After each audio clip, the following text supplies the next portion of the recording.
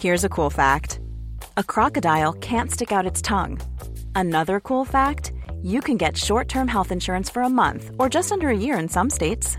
United Healthcare short-term insurance plans are designed for people who are between jobs, coming off their parents' plan, or turning a side hustle into a full-time gig. Underwritten by Golden Rule Insurance Company, they offer flexible, budget-friendly coverage with access to a nationwide network of doctors and hospitals. Get more cool facts about United Healthcare short-term plans at uh1.com.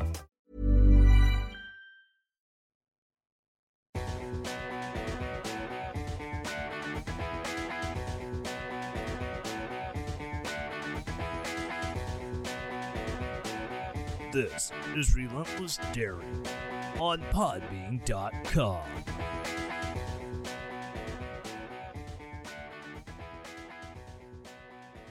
Welcome back to the land of bourbon and bad decisions. This is Relentless Daring live on Podbean.com and the Podbean app, or wherever you happen to stream your favorite podcast: Stitcher, Apple, Google Podcasts, Spotify, Amazon Music. Wherever it is, you can listen to it. Or if you follow me on the Facebook page for Relentless Daring, guess what? You can listen to your podcast right there on the Fache book, because it publishes there too, of all the darndest places. Hey, I will take whatever I can get. Again, thank you so much for tuning in. I've got a heck of a show this week. I've got writers saying that parenthood should be abolished. Democrats lack any and all self-awareness when it comes to the filibuster in Russia. We finally have an arrest. After 1 year, we finally have an arrest and a charge of sedition for 1-6. And the big story of the night, well, it turns out people are a little off their rockers when it comes to the SCOTUS ruling on the OSHA mandate. I've gotten one wonderful article from The Atlantic. Yes, The Atlantic. We take ourselves so seriously here that, it was The Atlantic. But first, let's talk coffee. Better yet, because it's an election year and we have to choose where we are going to go. Are we going to stay on the same road? Are we going to try to find a new path to try to turn what has happened over the past 50, 60 years, turn it around? A time for choosing, if you will. And so what could be a more apropos coffee for kicking off an election year than a time for choosing blend from APR Coffee? In 1964, the great communicator gave what may have been the greatest speech of the 20th century.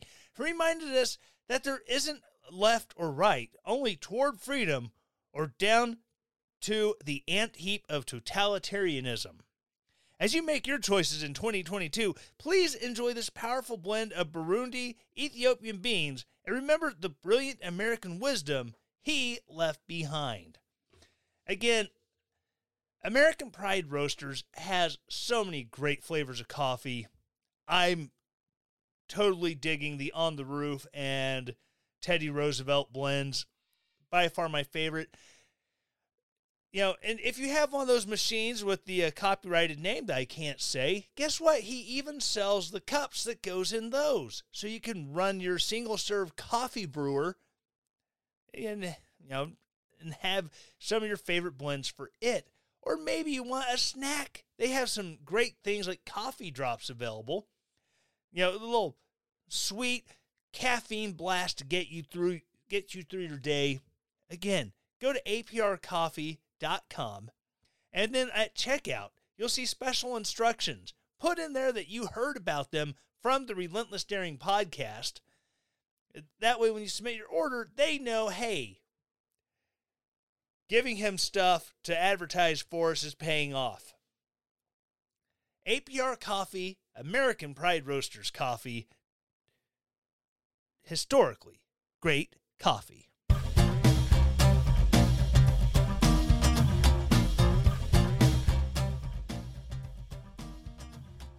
All right, so getting into things, I don't even know where to start. I think the first place, and it's the easiest one to start with, honestly, because it's not going to completely derail everything.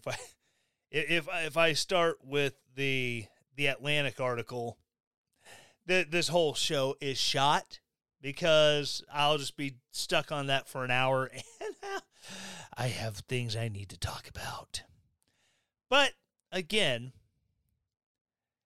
after a full 53 weeks from the time the first barrier was breached on 1/6, we finally have an arrest.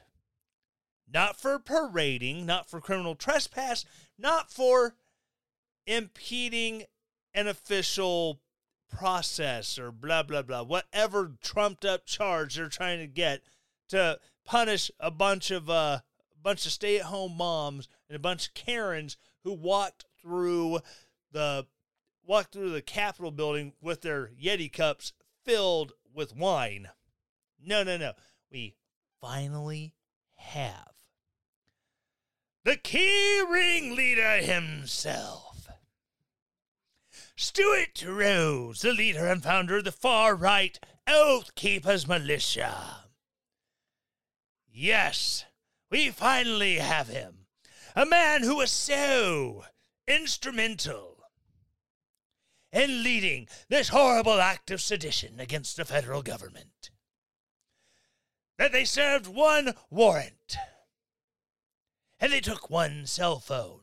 It was not right away, even though they knew right away he was involved. Nay. They did it last April. 4 months! A mere 4 months. After conspiring to commit the greatest atrocity in the history of the United States, far worse than 9/11, far more deadly than the day that shall live in infamy, December 6, 1941. Yeah, that is how they're acting about Stuart Rhodes finally getting arrested for sedition. Now, I may have some issues with the charges, because was he really being seditious? I mean, you could make the argument that he was, and there's nothing wrong with that. And I believe that if he was responsible or played a major role in everything that happened on January 6th, whether he went into the Capitol or not, let the man have his day in court. Let prosecutors put the charges and the evidence in front of a jury. Let's see what the jury says. However, there are a lot of questions. Why did it take a year? I mean, Ray Epps, a guy who was known to the FBI within days. They knew his name within days. Yet to be charged. That's so weird. And there were people who were defending Ray Epps. Well, he didn't go into the Capitol, man. Well, okay. But he was there the day before, when people were rallying outside the Capitol the night before. He was standing up on camera. Hey, we need to go into the Capitol, man. And he was getting shouted down as a Fed. Because, the people who were there kind of had some suspicions about someone trying to stir the pot and get people to go into the building. And then the next day, the day of the actual riots, he is right there at the barriers, whispering into a dude's ear, and then just a few seconds later, the dude is ripping barriers down and leading the charge on the Capitol that Ray Epps never went in. And I've seen this passed off as, oh, that's protected speech, man. Okay. If that's protected speech, well, I mean, you would have to agree with it because, I mean,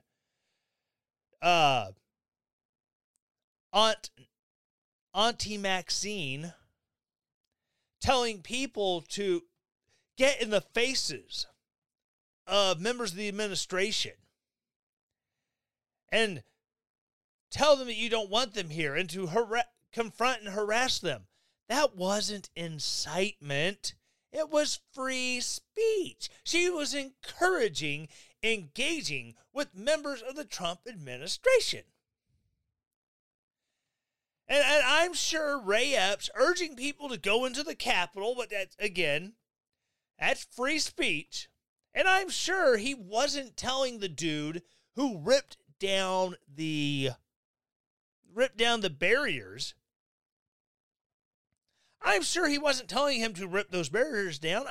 I'm sure he was he was just whispering sweet nothings in his ear. Yes. Oh yeah. That black helmet looks so good on you. You know, it'd be really hot if we just got out of here. I'm pretty sure that didn't happen. But, again, there's so many questions. Again, just earlier this year, I spoke with a guy who, when approached to be a confidential informant by the FBI, he said no. And is now on a terror watch list. I'm probably on the list too because I had the audacity to speak with someone on the terror watch list. Bum, bum, bum. Oh, wait. It's ridiculous. Absolutely nuts. Now, and I'm sure there's people like, oh yeah, man, you're some dumb Army veteran and you know, he's just an idiot, and look what he did. Yeah, the dude graduated from Yale Law. He graduated from Yale Law, oddly enough, a year after National Security Advisor, White House National Security Advisor Jake Sullivan. They were classmates. They didn't graduate together, but they attended the same law school. I'm sure they knew each other, which I'm not trying to create any conspiracy theories that there's a connection here.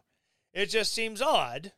But, you know, some other noted Yale Law graduates include the currently disbarred former President of the United States, William Jefferson Clinton. Also a graduate of Yale Law would be one Hunter Biden. Again, I'm not saying there's anything out of the ordinary of these connections. It's just, you know, sometimes coincidence is just a coincidence and a cigar is just a smoke. And there's, you know, not any other salacious uses for the cigar. But this is one of those things. This is kind of curiouser and curiouser. But anyways, now that I've breached that, or not breached, now that I have broached that subject, everybody loves their parents, right? I do. Well, because, you know, parents, they provide such a great, okay, I'm not saying they all provide great role models for kids. They do kind of, good ones do. However, there's starting to be a movement from certain people that, well, maybe parents, maybe we shouldn't have parents. Maybe we should, you know, abolish parenthood in the name of equity. Yes, that's right. Headline, Leftist writer calls for parenthood to be abolished to achieve equity. Says your children should be given to homeless neighbors or to the state.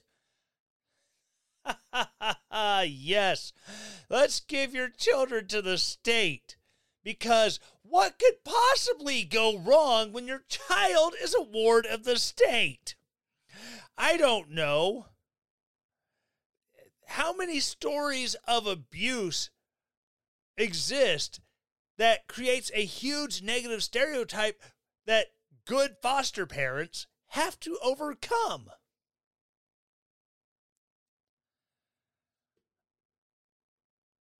It's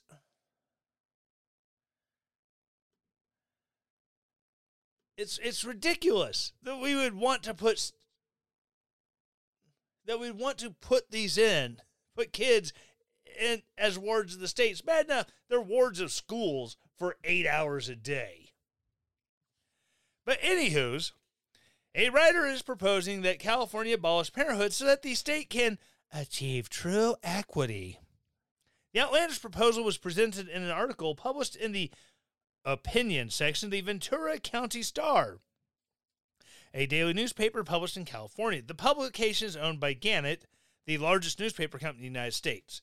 The article titled, "California Should Abolish Parenthood in the Name of Equity," was also republished by Yahoo in its news section. The author of the piece is Joe Matthews, a co-president of the Global Forum on Modern Direct Democracy. Modern Direct Democracy. Mob rules, chaos reigns. Which is, quote, dedicated to those active on issues of direct democracy, participation, and citizens' rights around the world. The article touts Californians as having the goal of equity to be their greatest value. However, Matthews notes that parenthood prevents the true equity because fathers and mothers with greater wealth and education are more likely to transfer these advantages to their children, compounding privilege over generations. Right.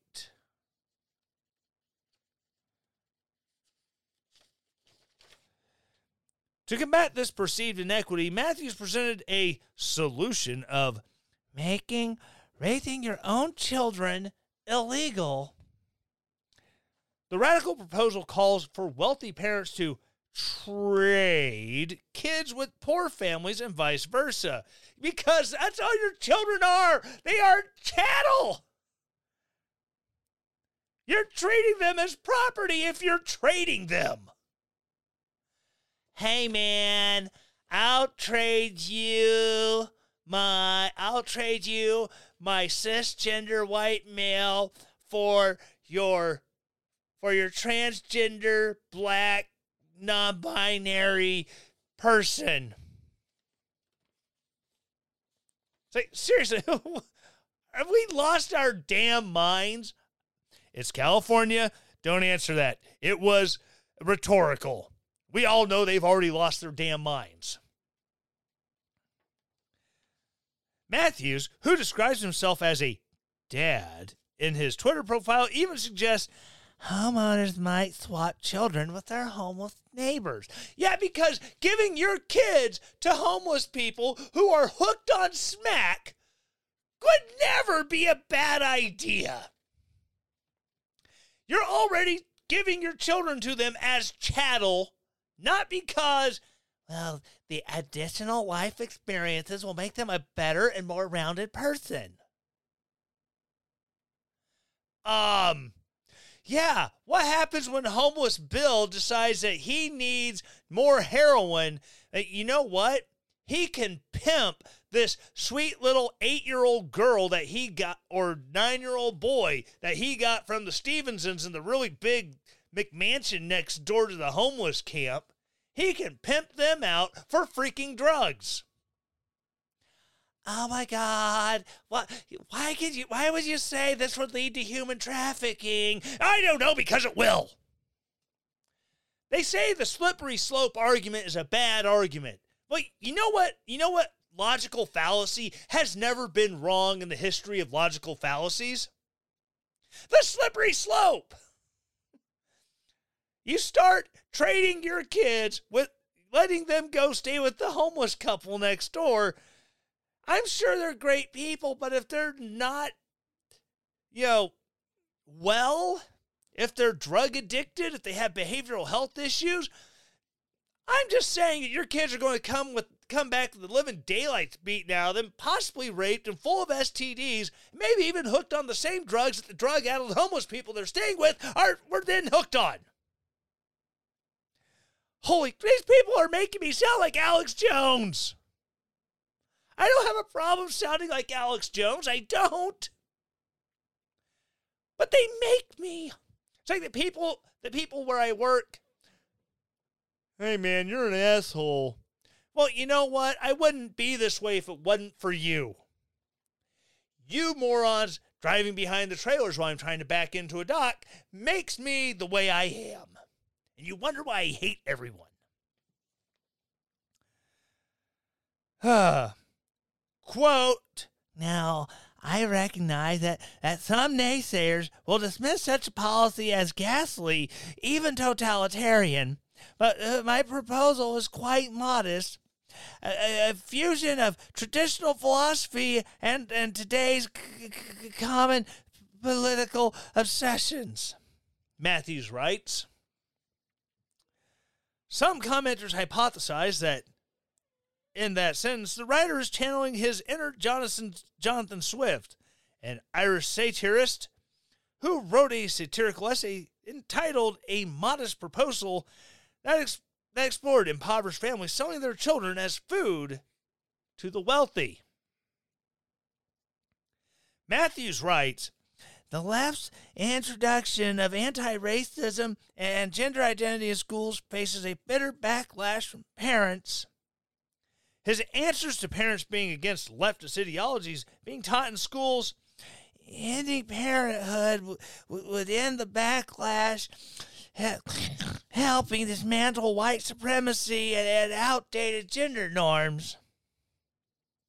Leftist writer explains how abolishing parenthood would benefit Democrats.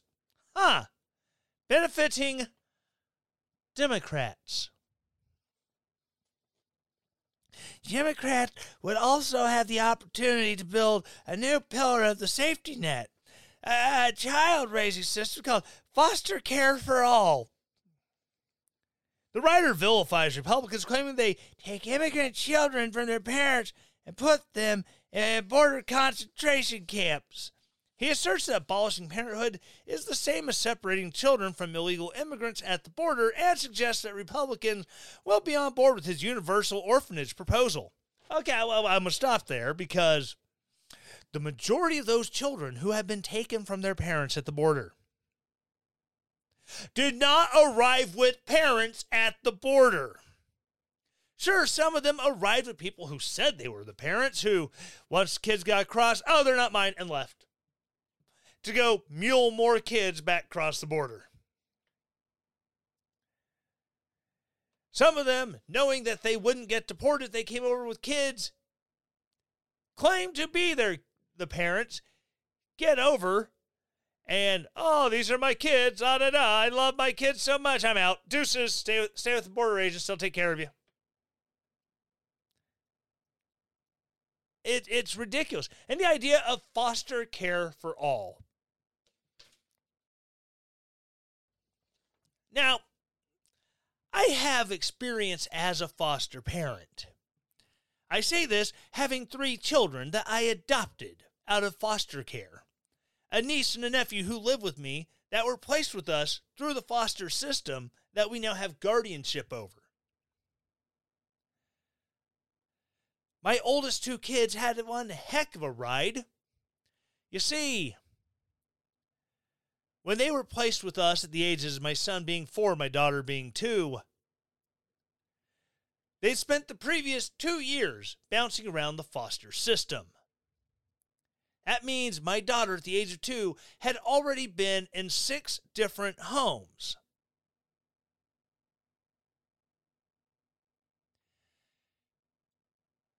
my son, at the age of 4, had been in at least 7 or 8. It is not exactly what you would call a stable system, especially if you are doing this weird thing where you just bounce the kids around from place to place because, well, they've been with the homeless people out on the corner of Haight and Ashbury for 2 weeks. Now let's have them grab their tent and whatever else they can fit into a backpack, and we're going to send them somewhere else to be raised by different people for the next couple weeks. That's not exactly a proposal that leads to a healthy growth for children. The idea of it is sickening. Absolutely disgusting. Matthews goes on to mock Justice Amy Coney Barrett for her anti-abortion stance and simply suggests, instead of aborting children, hand them over to the state. Which, again, I think that's a far worse proposal than the abortion.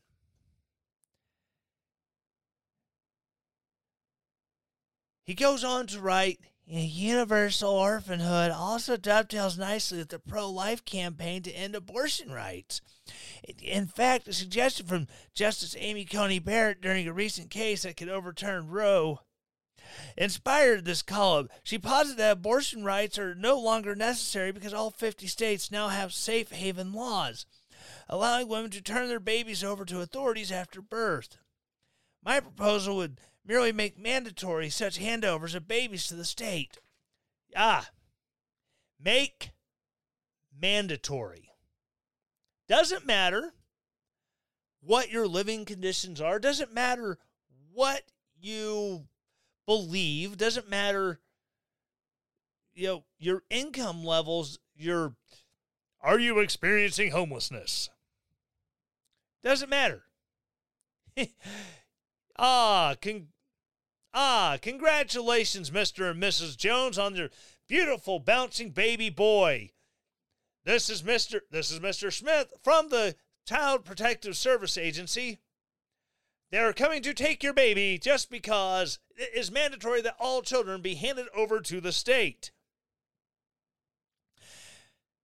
Matthews acknowledges that some people may see his radical ideas as dystopian, but adds, you don't pay those critics any mind because they just can't see how our relentless pursuit of equity might birth a brave new world. It's interesting that he would go with a brave new world. I don't think Aldous Huxley would really view that as a good thing. But then again, I really don't know what Aldous Huxley's true political leanings were. I mean, Orwell in 1984, he was pro-socialist, but he was very against everything that the utopian government of 1984 pushed on the people of that book. All right, I'm going to take a quick break. When I come back, I'm going to talk about the crazy, crazy people in the Senate who seem to have lost all self-awareness. And then we get into this article out of The Atlantic.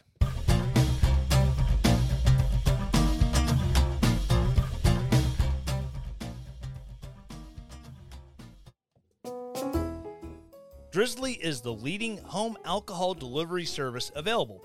Imagine being able to sit at home and pull up your smartphone and browse your favorite wine, beer, spirits, and then have it delivered to your home in as little as 1 hour. Go to drizzly.com or check out the link in the show notes and start shopping today.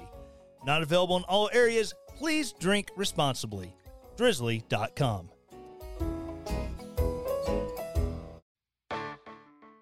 So I'm going to talk to you about Built Bar. We've all had protein bars before. Most of them taste like cardboard and they're gross, nasty. They leave a funky aftertaste in your mouth. Built Bar, their goal for starting off was flavor first. Every bar is covered in either pure dark chocolate or white chocolate for those special ones that come out. You have 9 regular flavors, and then they have the special flavors they bring out every so often. They are absolutely amazing. Personally, my favorite, mint brownie. Oh my God. So go to Built.com, check it out, go through their selection of Built bars, Built Go energy drink, Built broth, all their fine selections of amazing products. Built.com. Use the promo code RELENTLESS to save 10%. Built.com.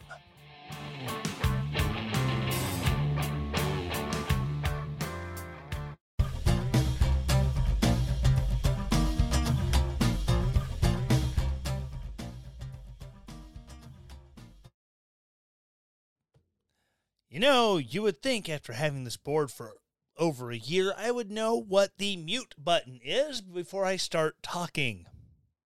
Ladies and gentlemen, live casting at its finest. But first, it's a new year. People trying to, turn things around about themselves. Maybe trying to, get their health back in order. Maybe they're trying to lose weight. Maybe they want to try something different. Well, I'm not going to tell everybody that the keto diet works for everyone. It doesn't. It takes a lot of discipline. And one of the hardest things about it is figuring out what you can and cannot eat and trying to figure out your macros. And, it's just such a pain. But there's a way to help make it easier. This is a product my wife and I use every day. It is called Keto Chow. Keto Chow is an assortment of shake mixes.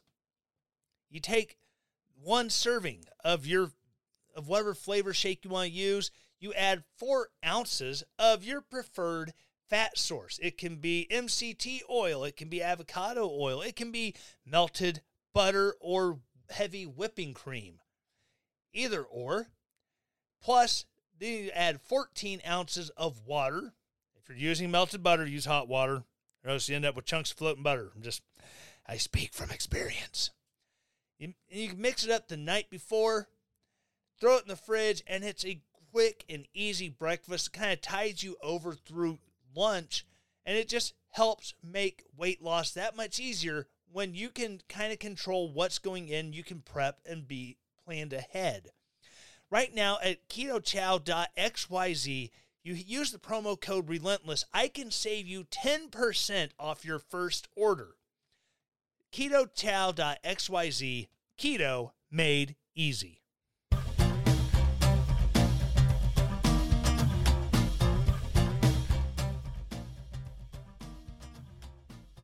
All right, so I'll hit this real quick, and then I got to get into this other article because it's going to, it'll make you pull your hair out.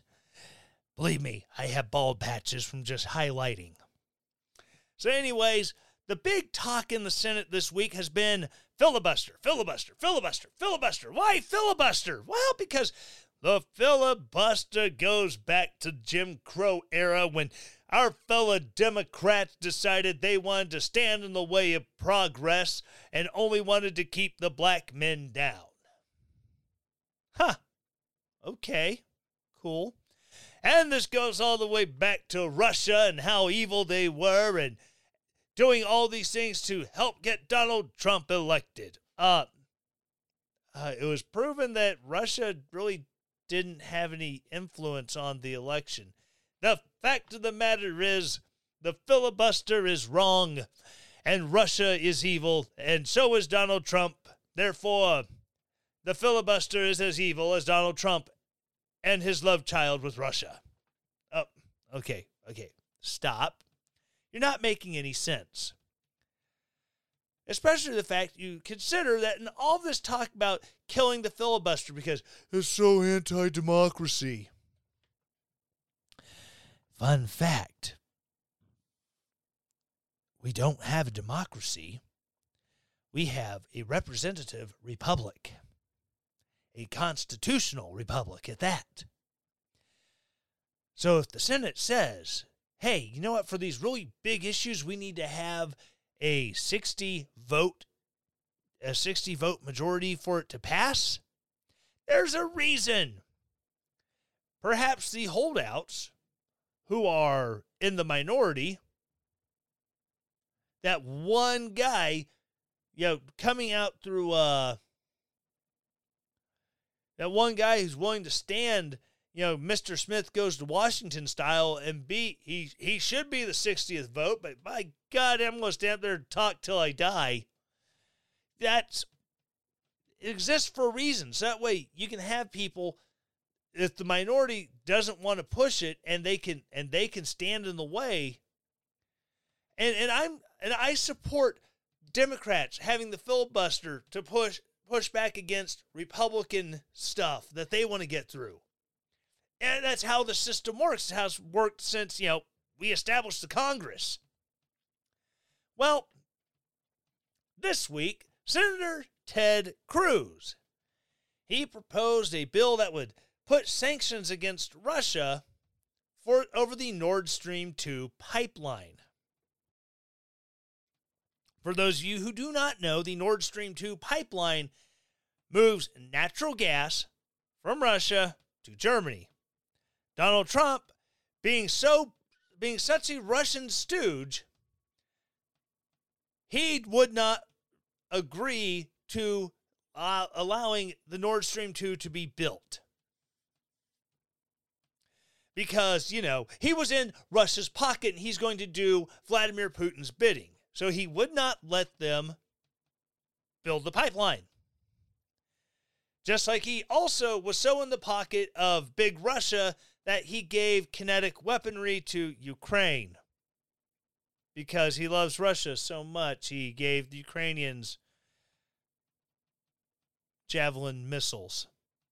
But anywho's, Ted Cruz brings this bill to the floor that would have been sanctions against Russia. And the Democrats immediately pulled the filibuster. Yes, that's right. They pulled the racist filibuster that they don't agree with. The filibuster is so evil unless we need to use it. Because we don't like your sanctions. We're going to go with these sanctions that aren't really sanctions at all. It's ridiculous. I've always said politicians lack any and all self-awareness, and they just keep proving that statement true. Time and time again, they say what they want, they say what they need to get elected, and then immediately ignore it. They are on tape saying, I will never do this, and then they do it.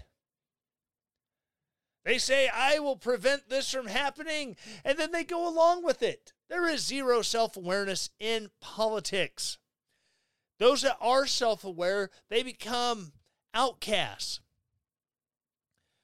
Rand Paul is an outcast because he actually stands on what he believes. He is willing to push back against his own side. Rand Paul did not support the sanctions on the belief that they didn't do enough. Which is good. I appreciate him having a stand that is based on a principle. Not just, the other guys over there, the other guys, we can't support the other guys. It's insane. But the fact that they talk about how awful the filibuster is, and then they immediately use it because, we can kill the filibuster to put in our Supreme Court nominees. We can kill the filibuster, put in our judicial nominees. Okay, cool. Elections have consequences, Bubba. Keep that in mind. And then what happens? Elections had consequences. And now, Republicans were running the Senate for a minute. I'm a poet and didn't know it. And because Harry Reid had killed off the 60 vote majority needed to seat judicial nominees, oh my gosh, Republicans put all sorts of people into the judiciary and the Supreme Court. It's insanity. But hey, when the Democrats decide they're going to kill the filibuster, which I doubt they'll have the votes for, seeing as how Kirsten Sinema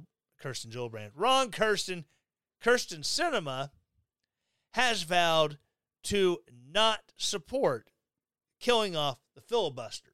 Hopefully she stands up to that. She stands up to the pressure that's being put on her from all sides of the left. Now, to the story du jour. Fit this in the last 20 minutes here. That's what she said. All right. This is from The Atlantic. Headline: The culture war has warped the Supreme Court's judgment. This is from Mr. Adam Serwer, a staff writer for The Atlantic. All right, I'm going to do the best I can. It's 10 pages. I tried to highlight selected things. I think I dipped all 10 pages in yellow highlighter ink, so it's a lot. So he writes that the Occupational Safety and Health Act, which authorizes the Occupational Safety and Health Administration to act in an emergency capacity when workers face grave danger from exposure to substances or agents determined to be toxic or physically harmful, or from new hazards, and when such emergency standard is necessary to protect employees from such danger. You might think that the Biden administration's vaccine mandate stood a good chance of surviving the Supreme Court's review. But if you're watching Fox News at all over the past year, you would have guessed that it was doomed. You would have guessed it was doomed. So it goes on to say, the Supreme Court blocked the Biden administration's mandate, which compelled companies with more than 100 employees to require their workers to be vaccinated against COVID-19 or tested regularly. Yes, because why 100? Why not 200? Why not 5? Why not 17? Because 100 is an arbitrary number. That alone should be reason like, yeah, you can't even give us a reason why 100. Why is 100 people the minimum? Why is that the threshold we should be going through? But I digress. The majority's reasoning is that because hazards of COVID-19 is present outside the work... Oh, wait, hold up. Did it require vaccinate workers be vaccinated against COVID-19 or test regularly? Majority's reasoning is that because the hazard of COVID-19 is present outside the workplace, OSHA exceeded the authority it has to regulate workplace safety, which it really does. Me being at home while my kids go to school, my kids could contract it, come home, incubate it, get sick, start shedding the virus, and then make me sick without me ever having set foot at my place of work.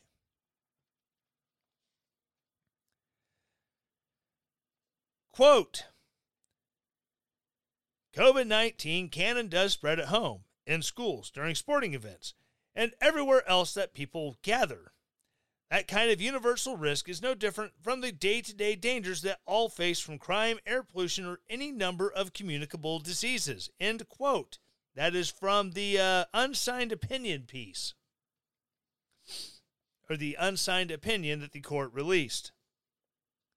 He goes on to say that is laughable logic. OSHA regulates many hazards that are also present outside the workplace. The fact that you could die in a fire in your apartment is not an argument against regulating fire hazards in factories or offices. Okay, and that's a bad argument. Because whoever has the lease on that building, whoever owns that business, they have an inherent responsibility to protect employees, whether OSHA mandates it or not. And here's the thing. If I'm not at work and the building catches on fire, it doesn't affect me other than I don't have a place to go to work tomorrow. So that whole argument is bad. It's like, just because It's like if I'm an avid shooter. If just because I'm an avid shooter doesn't mean that the police and OSHA cannot have regulations, that pertain to storing firearms for a police department. If I was a cop, if OSHA says, okay, here's X, Y, and Z, you have to do for firearm safety, you have to do X number of hours training, you have to do all this stuff in the name of firearm safety. Just because I can shoot myself in the foot while I'm at home doesn't mean that they can't have this go against me at work. It's a horrible argument. Yes, there is stuff that just because I'm at risk of it at home doesn't mean they don't have a right to regulate it at work. I have cleaning chemicals at my house. That doesn't mean that, OSHA can't say, here's how you have to store your hazardous materials at work. It's an asinine argument that's not based in anything other than, oh my God, just because.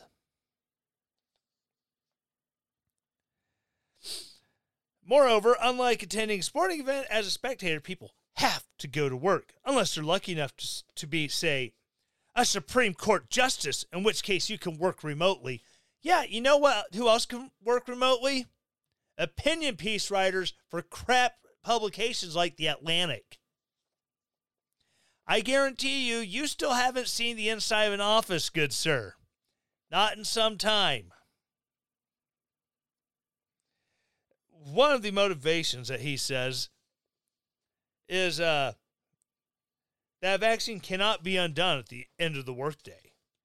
Similar concurring opinion written by Justice Neil Gorsuch portrays vaccination as, quote, a medical procedure that affects people's lives outside the workplace. Well, it does.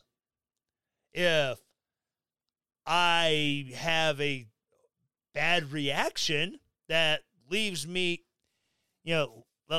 dead because work said I had to have it, that has a pretty big damper on my life outside of work. If because of a work mandate, I got the jab and then I developed myocarditis and ended up having to have a heart transplant because of the shot, that has a pretty big effect outside of work. In their dissent from the decision upholding the mandate for healthcare workers, Justices Gorsuch, Thomas, Barrett, and Alito insisted that these cases are not about the efficacy or importance of COVID-19 vaccines, while describing the vaccine or test requirement as forcing healthcare workers to undergo a medical procedure they do not want and cannot undo.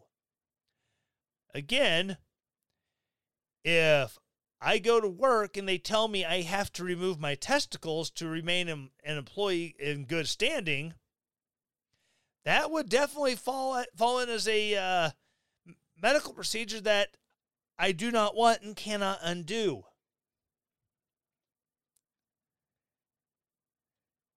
Oh, and it says, never mind, the OSHA rule allowed for those who don't want the vaccine to simply get tested regularly.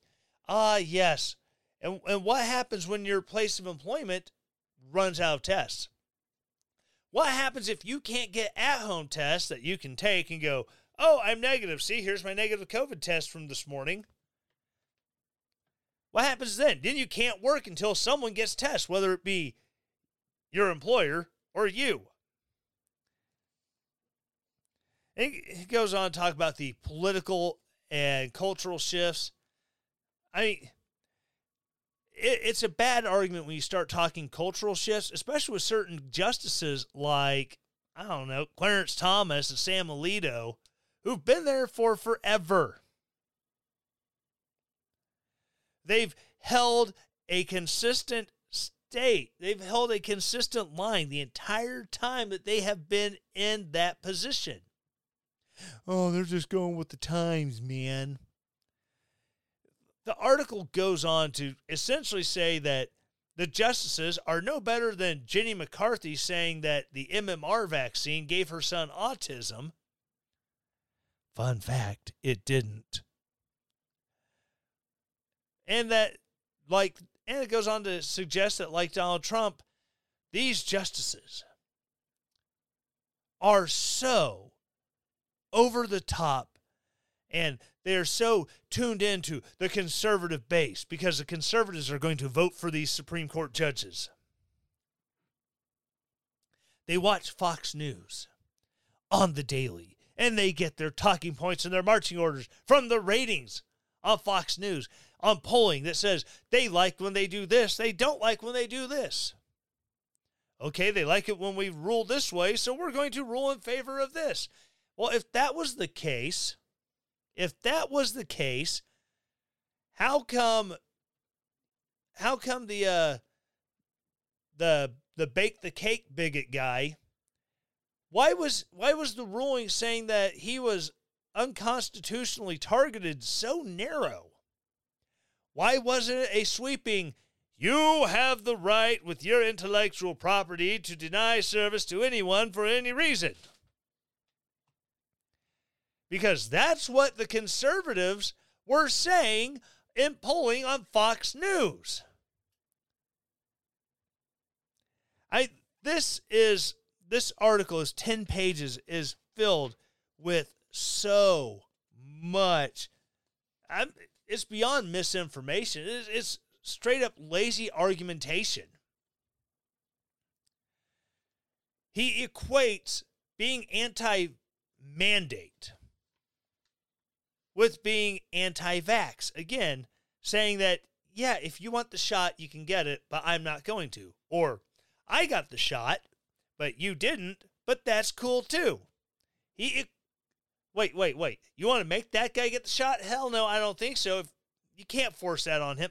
He's equating that to MMR causes autism.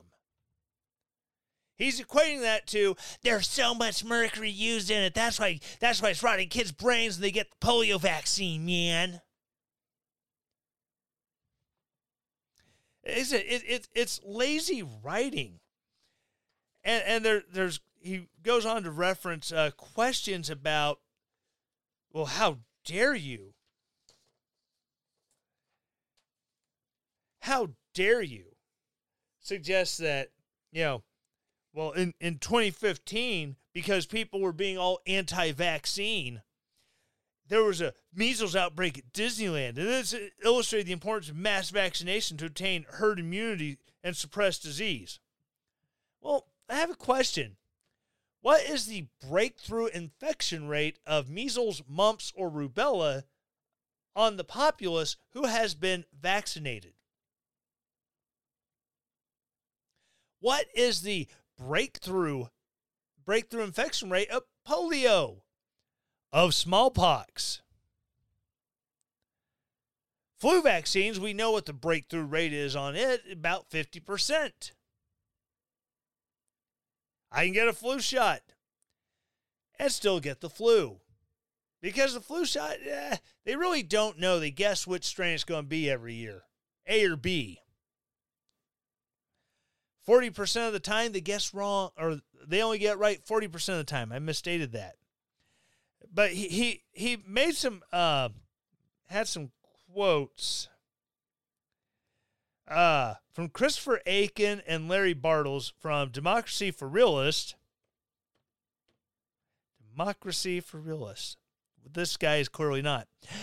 That when voters with strong political identities, quote, consider new issues or circumstances, they often do so not in order to challenge and revise their fundamental commitments, but in order to bolster those commitments by constructing preferences or beliefs consistent with them. They sound like they are thinking, and they feel like they are thinking. We all do. This author includes this quote, but doesn't seem to have any self-awareness because he's doing exactly what this quote is saying. When confronted with evidence that, this vaccine's really not working that well, you're just anti-vax. And then they silo themselves, and they push themselves further and further into a corner they can't paint themselves out of. But surely the sophisticated legal minds make up the Supreme Court are resistant to this sort of crude rationalization. The truth is the reverse. As Aiken and Bartles write, political rationalization is often most powerful among people who are well-informed and politically engaged, since their fundamental political commitments tend to be most consistent and strongly held. Then, in parentheses, in fairness, this is probably as true of opinion journalists as it is of Supreme Court justices. Again, that may have been a kind of a backhanded shot at himself, acknowledging that maybe he's not even any better. But I'm sure this guy locks himself in a small closet and after eating a pot of beans so he can smell his own farts and enjoy the show. Enjoy the show. Oh, my God. I need more whiskey. So enjoy the smell. And again, like I said, what's the breakthrough rate on all these vaccines?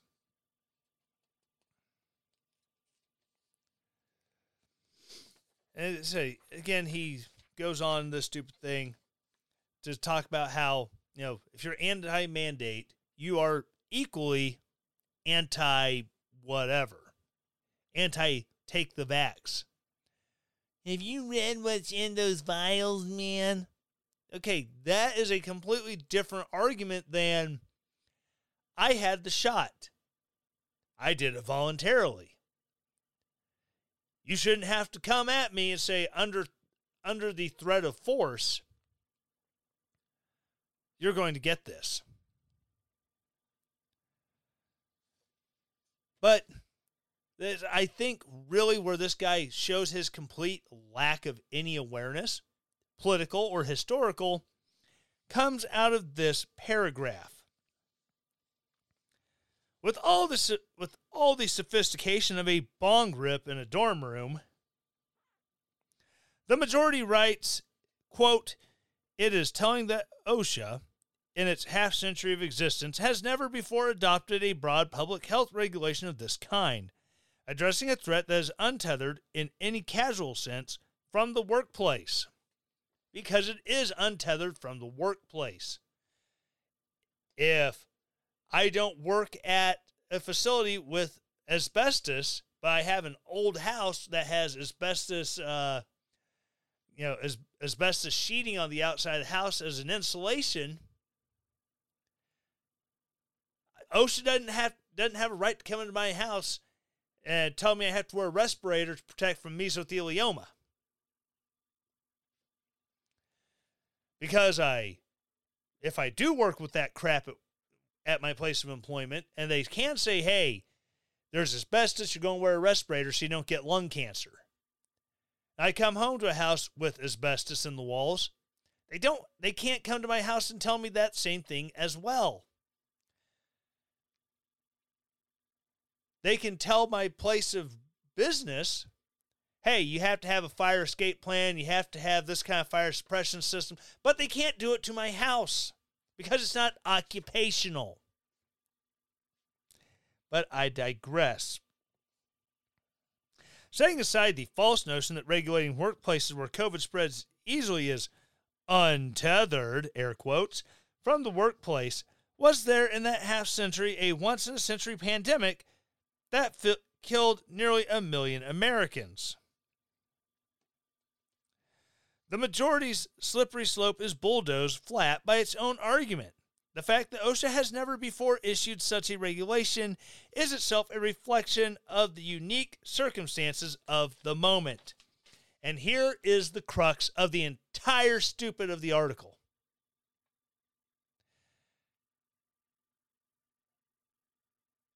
Reacting to a moment. You see, we've had lots of these moments over the years, these unique circumstances. Like, oh, we need better communication between intel agencies because we need to find out who's getting radicalized by crazy Islamists and flying planes into buildings. We got the Patriot Act. December 6th, 1941. A little story for you. About one of the first men killed fighting against the Japanese. He was a Hawaiian dude. There was a plane that was shot down and it crashed into one of the outer islands of Hawaii. The Japanese pilot was rescued from the plane. An old Japanese man who still viewed himself as Japanese was talking to him. The pilot told him what was going on. He took him to a home with some Japanese Hawaiians and was told, hey, we're going to send someone to this island over here to get someone from the army to come take this guy as a POW. They saw a fellow Japanese man. They believed in the empire. And so they took up arms against their fellow Hawaiians. It ended with the old man being arrested because he knew what was going on. He was told in Japanese, as part of the attack on Pearl Harbor. The farmer and his wife, who were also Japanese, they died. They died fighting to protect this Japanese man who was also killed in the struggle as well. But they used this little action, this little skirmish on a far-off island that wasn't even part of Pearl Harbor for someone who was already looking for a reason to start getting rid of Japanese people off the West Coast because, we had that whole oil embargo with Japan, and they might be empire loyalists, even though they say they're Americans. I just need some reason, some unique circumstance of a moment to be able to deal with it. Well, he got it on December 6, 1941. Within days, he had the executive order authorizing the internment of Japanese Americans on the West Coast. Because this is one of those things where you never let a crisis go to waste. You never turn down the opportunity of a unique set of circumstances in a moment to push through an agenda, to make things happen. And that's the crux of it. It took 8 pages. Took 8 pages to get to that. They want to use this as another 9/11. They want to use this as another December 6th, 1941. They want to use this to push something much worse than vaccine mandates through. Because if they can mandate vaccines in your workplace, what else can they get through? Well, I mean, you did this because we said it was important, so now we're asking you to do this. It's also important. There's so much that goes into this. There's so much to be said for arguments that are slippery slopes that turn out they're usually pretty accurate. Because a statist is going to state. Period. End of story. And they will use whatever means, good or ill, legal or maybe skirting it just a smidge, to get through what they want to get through, to establish their ability to control you. All right, that's going to wrap it up for tonight. Again, those of you in the live chat, thank you for tuning in and listening live. Those of you who are listening on your favorite podcast platform, please do me a favor, especially if it's the Apple podcast. Please hit that subscribe button, then you'll get the show every week when it posts. Then I need you to please, I'm asking you nicely, to hit that 5-star rating. I'll accept 4. 3 and below, we need to have a conversation because, we're obviously not on the same page. You probably shouldn't be listening to this show. But, hey, thank you for listening anyways. After you rate it, please write a nice review. Tell people why you like the show. Pick on me, make fun of me, and in good humor and good faith, and I will have a chuckle when I have a chance to read them. That's how I am. And finally, please share this podcast. Send it to someone who you think will be entertained, will be interested. Someone who's open-minded, willing to think about things from a different point of view. Or send it to that entrenched leftist who this is just going to piss them off. I don't care. I will be a tool for your aggravation of your leftist friends. Again, thank you so much for listening. And as always, stay relentless.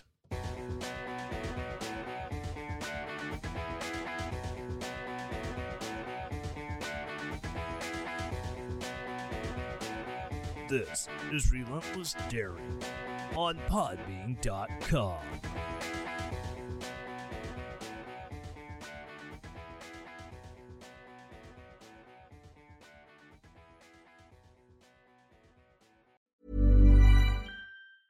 Ever catch yourself eating the same flavorless dinner 3 days in a row?